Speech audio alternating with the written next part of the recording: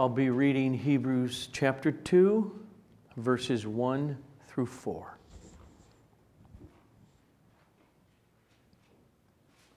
Therefore, we must pay much closer attention to what we have heard, lest we drift away from it. For since the message declared by angels proved to be reliable, and every transgression or disobedience received a just retribution, how shall we escape if we neglect such a great salvation?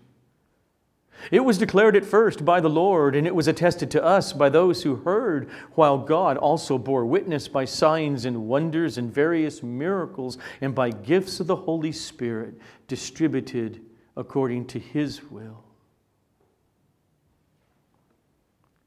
Blessed is the reading of God's holy, infallible, inerrant Word. Father, as a desperate man, I'm in need of your help to just restate what's here. To restate it in different words, to be faithful to the context, to the sentences and to the syntax. And then all of us under this word are desperate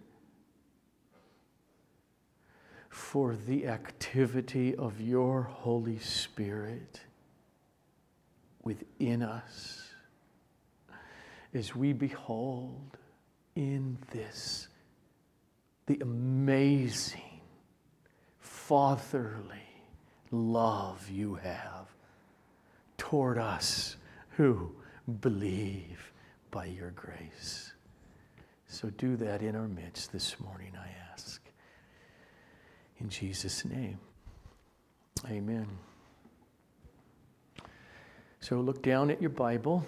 Look down at the paragraph I just read. Really, even give you a couple minutes to look at it yourself. You hopefully, because you can read, will notice that the structure of it is very simple to grasp. Verse 1, first part, is the main point of the whole paragraph. Pay much closer attention to the gospel, to God's word. Okay, why? Well, the answer is so that you don't drift away from it. What's wrong with that? I mean, why is that important? The answer is verses 2 to 4. Because if you drift, and you thus go on neglecting this great salvation, you will not escape the penalty of God's wrath. That's the structure of this paragraph before us. So notice now as we make that transition into chapter 2, which really there is no such a thing in the original writing, but the marker's that first word, therefore, at the beginning. Which means, in other words, based upon everything he has said in chapter 1, therefore, do this. In chapter 1, if you remember, we spent many weeks in it, but he never told the readers, nor us, to do anything. The whole chapter was just this deep theology of the supremacy of Jesus Christ. What he told us is that something pivotal in human history happened in the coming of Jesus. Remember verse 1, chapter 1. Long ago, at many times and in many ways, God spoke to us or to the fathers by the prophets. But in these last days He has spoken to us by His Son.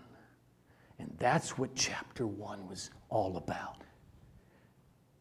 God, the Son, incarnate, become flesh. And then He goes on to summarize who that Son is. He has been appointed the heir of all things, through whom also God created the world. He is the radiance of God's glory and the exact imprint of His nature.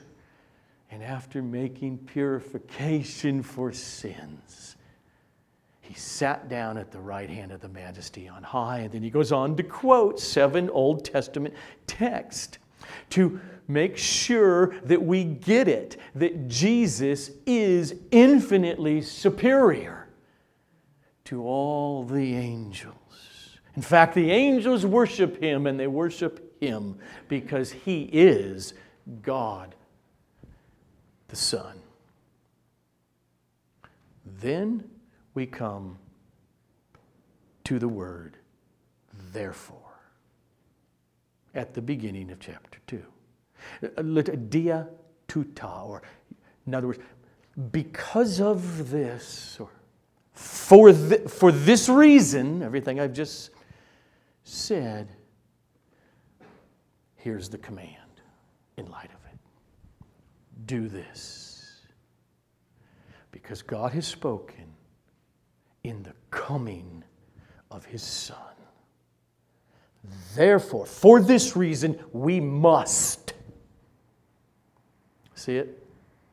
Therefore, we must pay much closer attention to what we have heard. And so the first commandment in the book of Hebrews is that we pay very close attention to what the gospel says, to what it means. God has spoken by sending His Son, who made purification for our sins and now sits and reigns over the entire creation sovereignly. And therefore what? Listen to Him very carefully. Why? The answer is because there will be no escape for any of us who neglect such a great salvation. That's verse 3, you see it? How shall we escape if we neglect such a great salvation? So you see the word for at the beginning of verse 2. Okay, that means here's the reason we must not drift away from paying close attention to the gospel, to the truth, to Christ, to the message. Here it is. For since the message declared by angels proved to be reliable, and every transgression or disobedience received a just retribution, how shall we escape if we neglect such a great salvation? That's a call for every Christian worshiping the Lord in their local churches throughout this world this morning and here. It's a call to self-examination. Is the gospel, is its meaning, is its implications something that I neglect? Or is it something that I treasure, that I focus on, that I love? That would be an interesting poll for Barna or the Gallup poll to take of American evangelicals. Do you neglect the gospel? Is it just something that's put into your very busy life as the religious function that you do?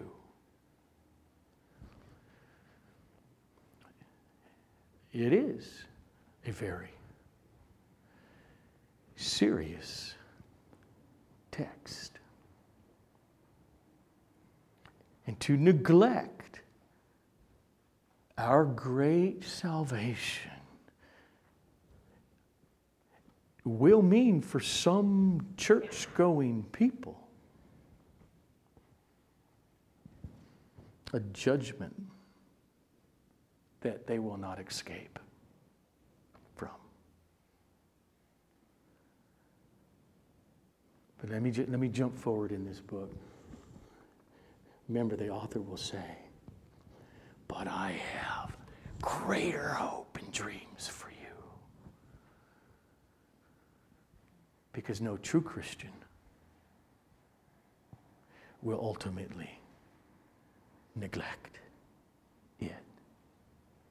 Now notice here, he doesn't say, but when it comes to, here it is, pay very close attention, okay, get about this.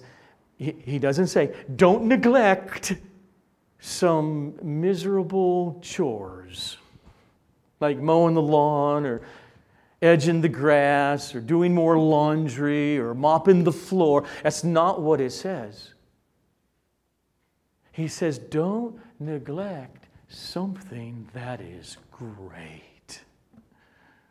Don't neglect this great salvation. What are you saying? Do not neglect the joy of basking in that you have been forgiven by God for all of your sin. Don't neglect being welcomed and accepted into His family. Do not neglect the reality that you're protected forever by this eternal Savior. Don't neglect the doctrine of Christ's substitutionary atonement for your sins. Don't neglect that great truth that God's holy wrath has been removed from you through the propitiation of Jesus on the cross.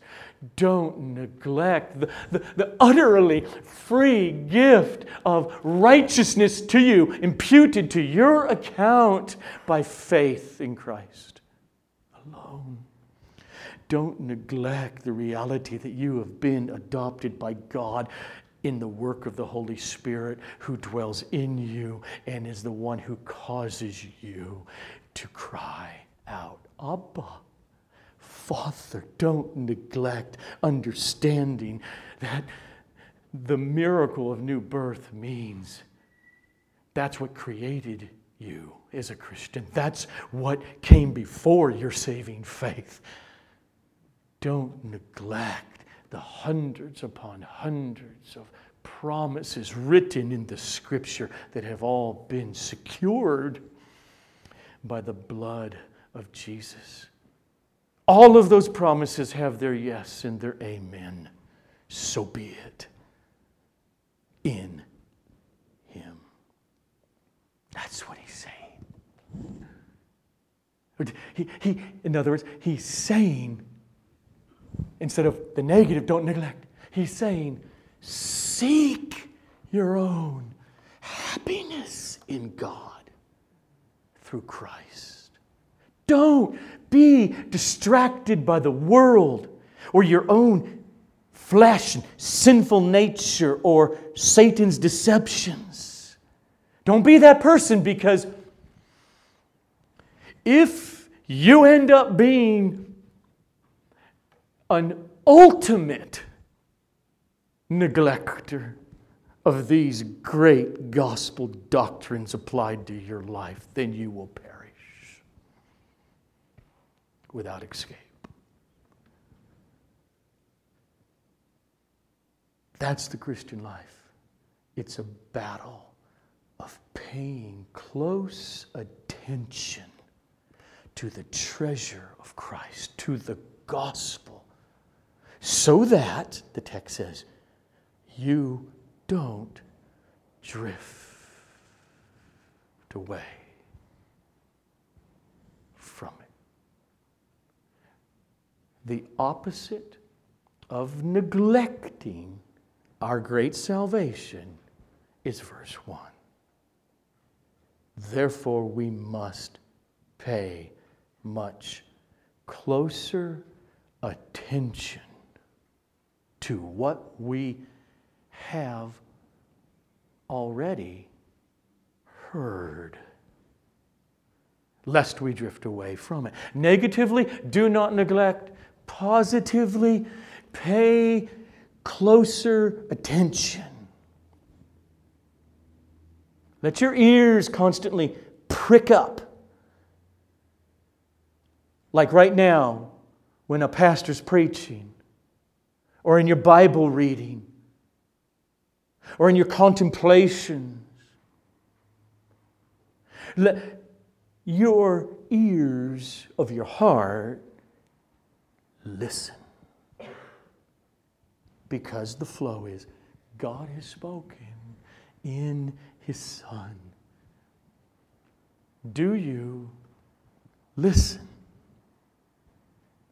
In the context as a whole, besides chapter 1, he's referring to what we have heard in the New Testament.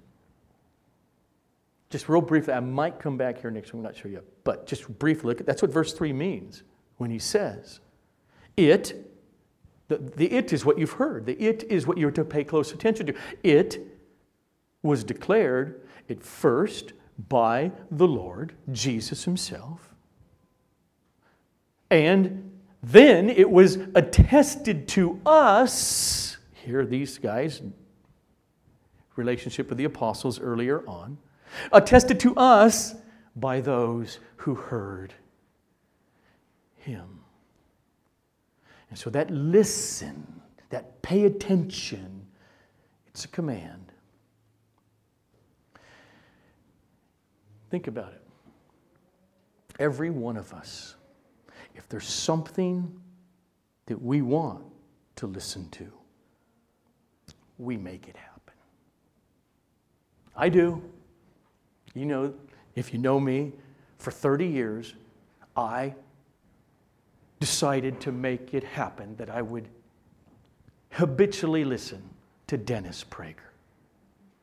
One way or another, whether on record later, how I do stuff, I said, that's going in my life. And you do it too. We do it with your favorite podcast or two a week, or you do it with your favorite TV show. If we want something, we will make it happen. The question is, how do those things compare with our listening to God's Word? Are you making provision for that? This text is saying that the Christian life consists of continual, active, not passive, active reading, listening, attentiveness to the Scripture, not casually. Paying much closer attention means you don't approach it like, oh, yeah, I was reading Romans 3 today, but I already knew about justification by faith. That response with that right there, that's a really bad sign. It's a bad sign. This is not merely an intellectual endeavor, it's a relational endeavor. I remember many, many years ago, someone visited on Sunday morning at Sovereign Grace. And I didn't know the person, but I found out about him later. But this is a person who went to Bible college and graduated and served in staff ministry for numbers of years. And his life for the last decade and a half or so up to that point totally went off. And I asked a friend of his, well, what did he think about the church service? And concerning this part of the preaching, this is what he communicated to that friend in these words. Oh, I already knew that stuff. That's not a coincidence that life off the rails with an approach to the Word of God that way. As he will say, that's what is becoming dull of hearing. There is an urgency here in verse 1 of chapter 2. I mean, literally from the Greek, the word necessary, day. It's necessary, and then with the adverb. In other words, it's extremely or exceedingly necessary that we take heed to what we have heard. Oh, the idea that any of us would walk into any church or Bible study or conference and so-and-so's going to preach on the imputation of Christ's righteousness. Oh, I already know that stuff. I taught that before. The Christian, let me hear it. Oh, preach it well, please, to my soul. That's sanctification. That's a major part of it. That's what he's going to say right at the beginning of chapter 3 here in the book of Hebrews. What's he going to say? Consider this. But consider the object, Jesus. Now, that's not difficult to do.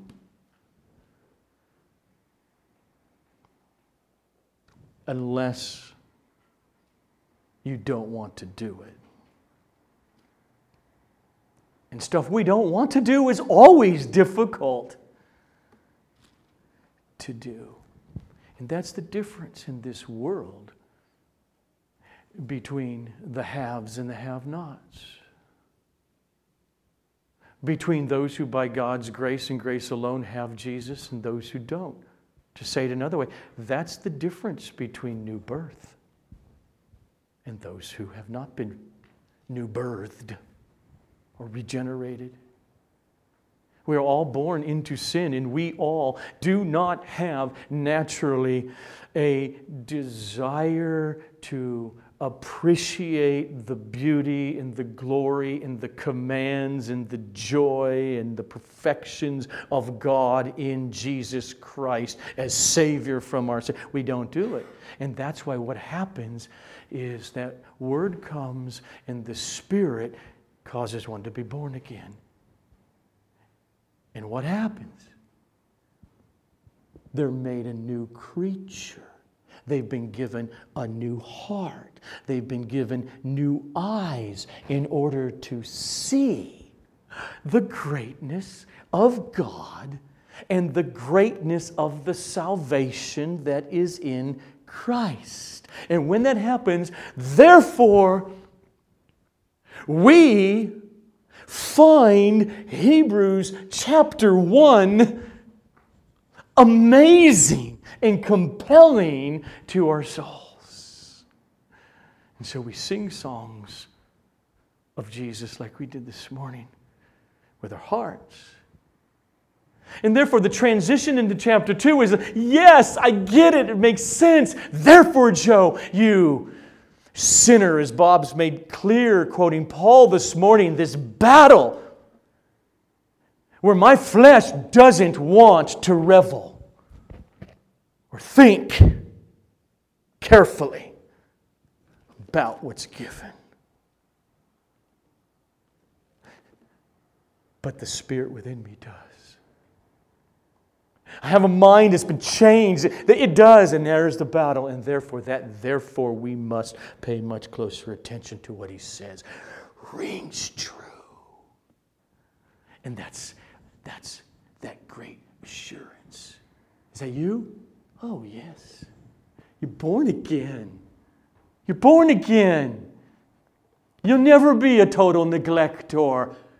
Be comforted. And read it with the same attentiveness the next day you wake up. And take that command seriously.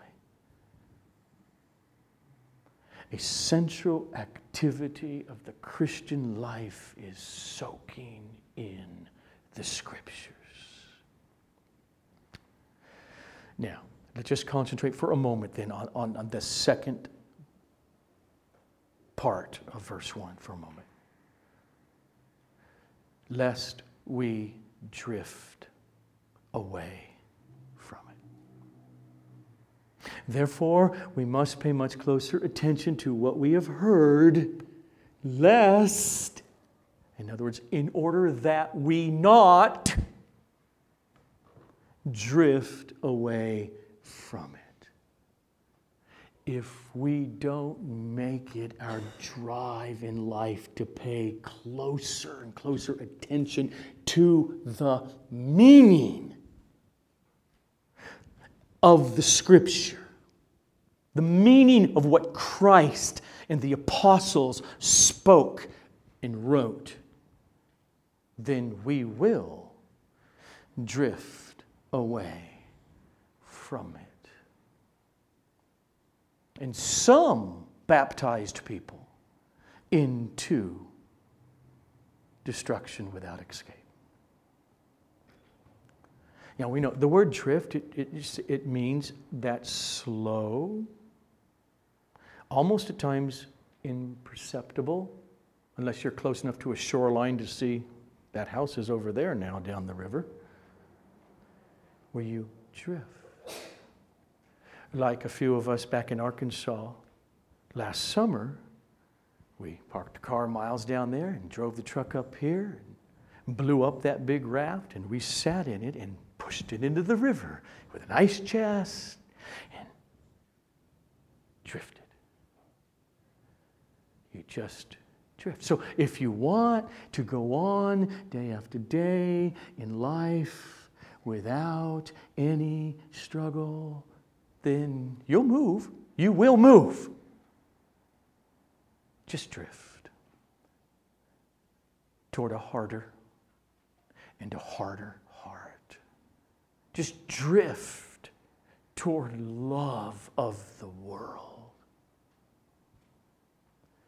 Now, some of us in here are young. Some of us are older. Some of us have been in the church for 40 years or more as Christians. And us older people can tell you younger people, we know real people with real faces, with real names, who sang the same songs.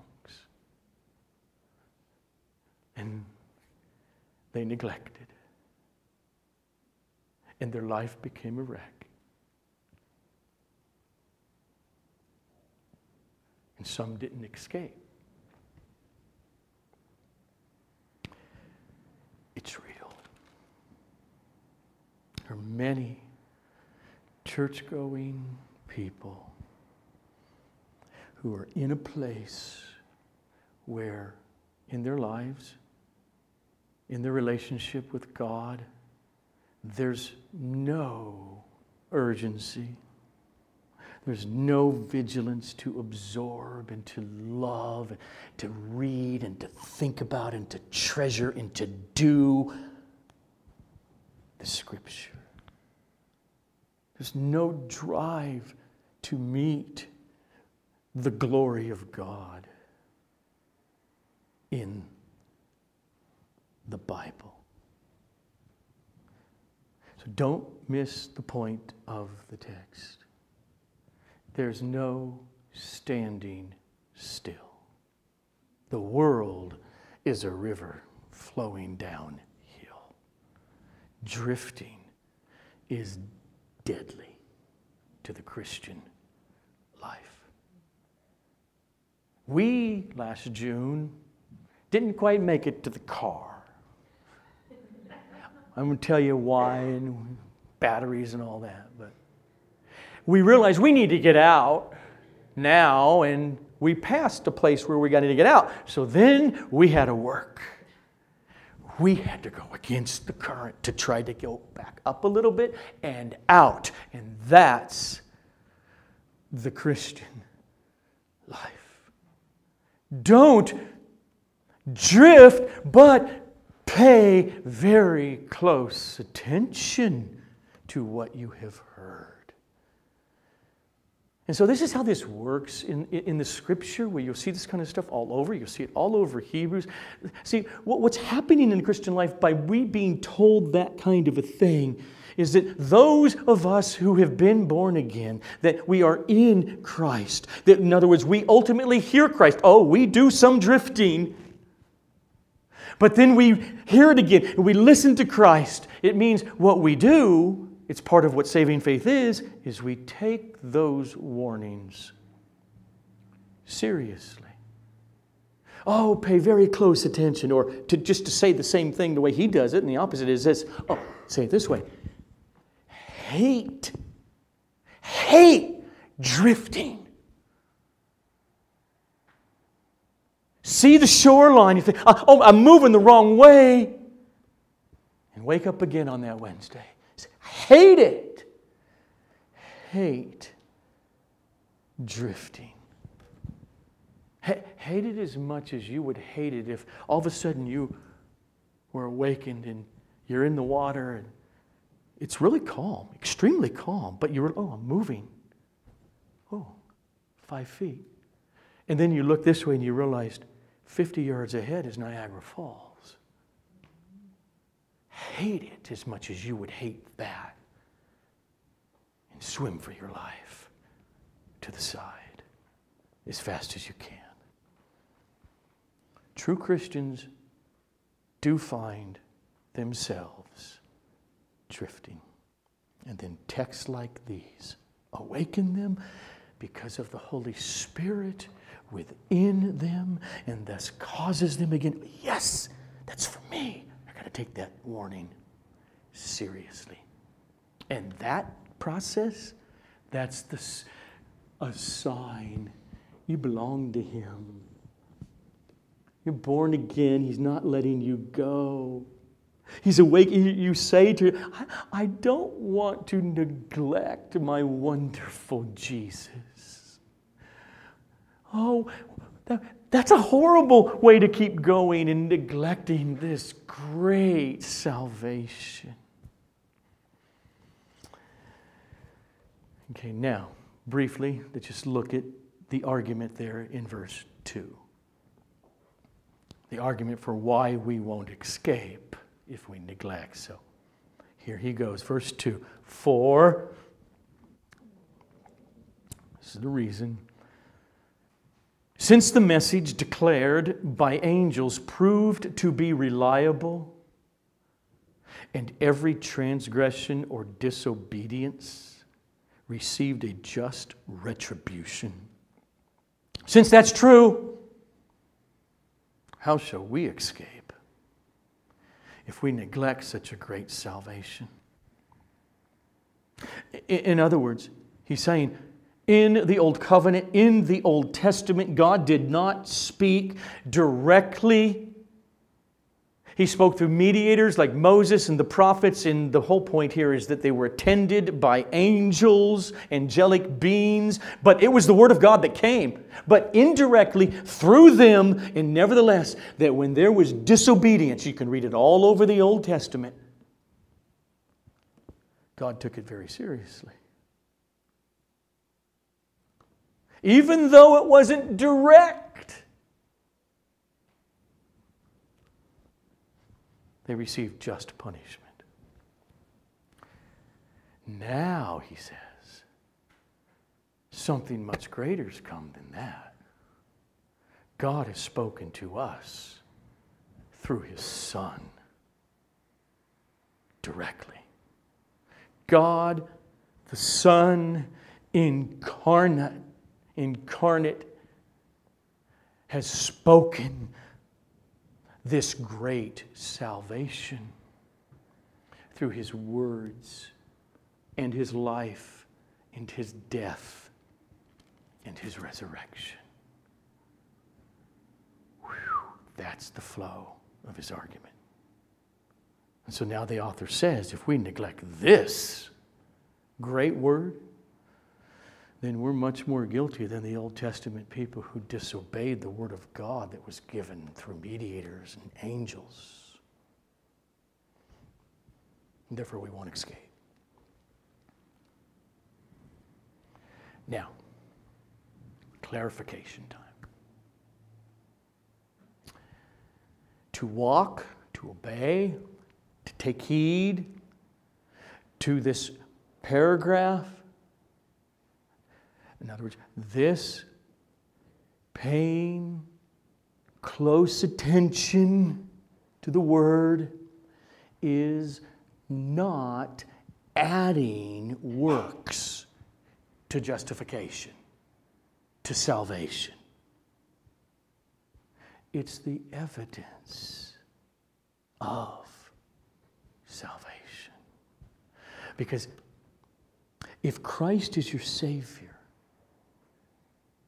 then your attentiveness, your listening, your loving, your seeing the beauty of Christ in the Scriptures, you're hungering for Him. If you belong to Him, all of that in your life from new birth to death has been purchased by Jesus. He purchased your sanctification just as much as your justification. In your sanctification, it involves strongly your listening.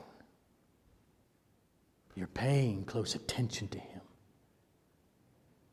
You're joyfully beholding Him in the meaning of the words of Scripture.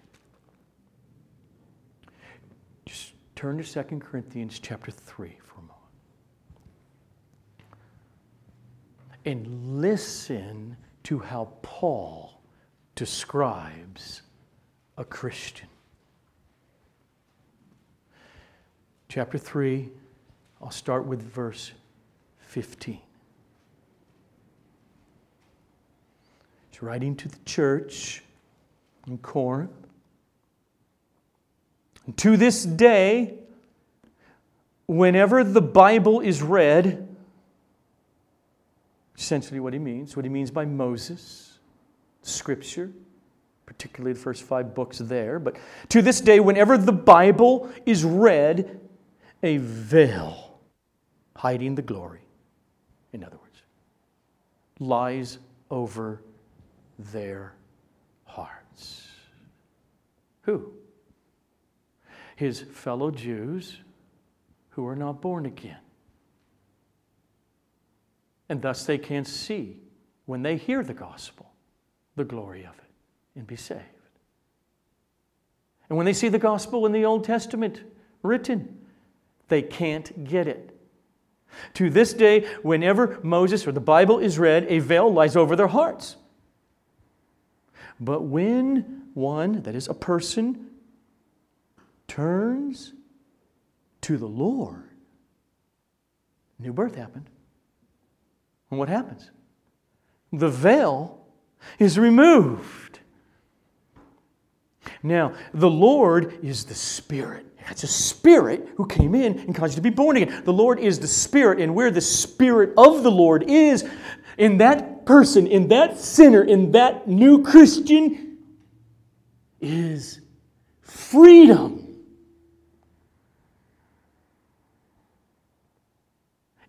They're free to love God in the Scripture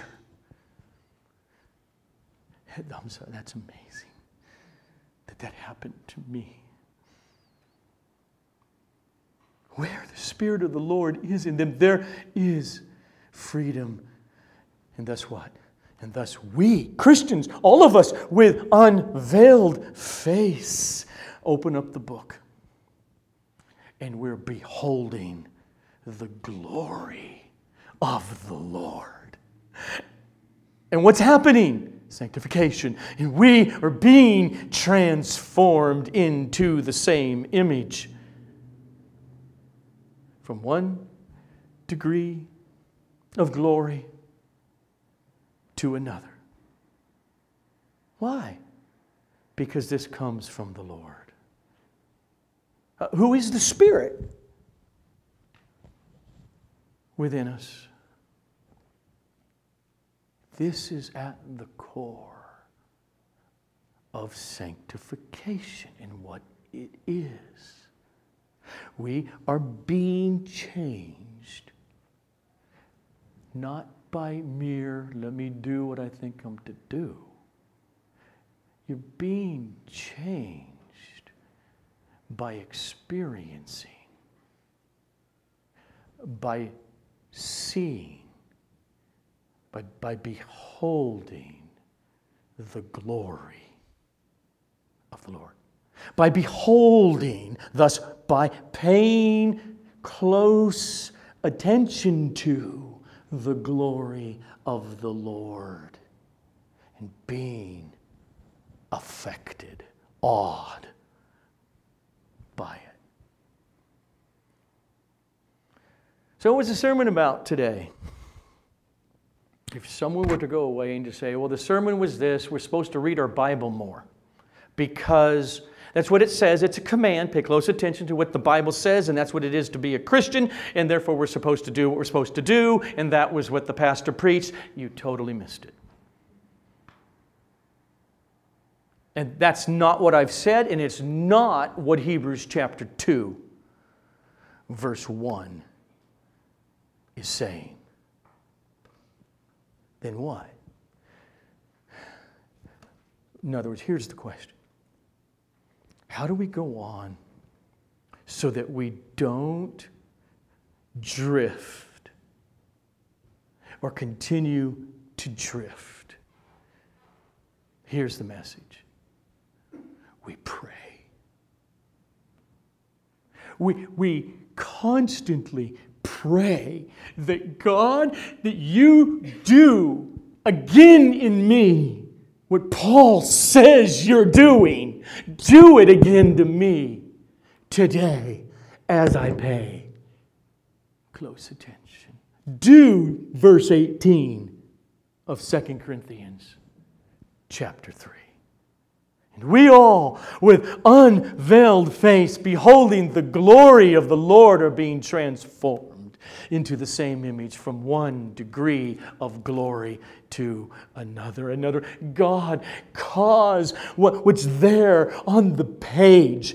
The meaning's been there long before I was born. I don't make it up. Let me read it accurately. And then, Lord, cause my eyes not only to see it, but my heart to see it compellingly for what it is. The beauty, the love, the joy of the glory of Jesus in it. If you said that, then you got the message right.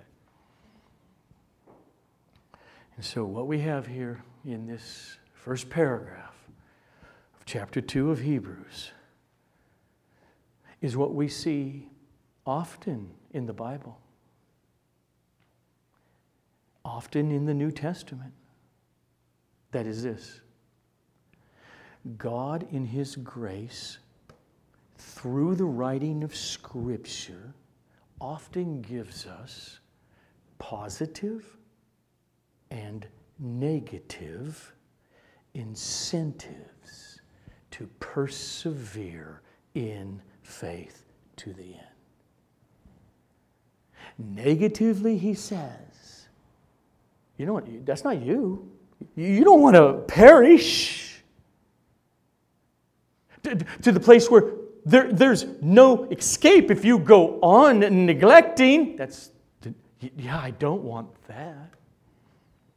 Positively, he says, behold my son in Hebrews chapter 1.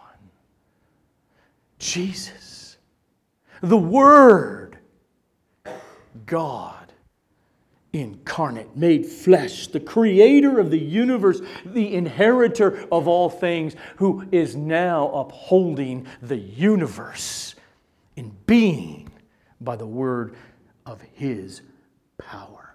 The one who put away sin by the sacrifice of Himself and rose from the dead and ascended on high and is reigning at the right hand of God in absolute power and authority and sovereignty over the universe. Behold, my Son. That's the call.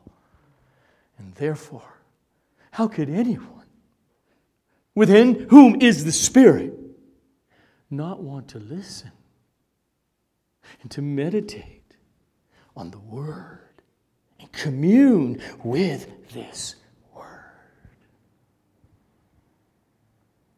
In these last days, God has spoken to us by His Son. Therefore, we must pay much closer attention to what we have heard, because it's in Him that we seek. We seek to know Him more intimately. And that's why Christians like us sing, now my heart's desire is to know you more, to be found in you and known as yours, to possess by faith what I could not earn, all surpassing gift of righteousness. It's why we sing, knowing you, Jesus. Knowing you. There is no greater thing. You're my all. You're the best. You are my joy and my righteousness. I love you, Lord. Let us stand and sing it.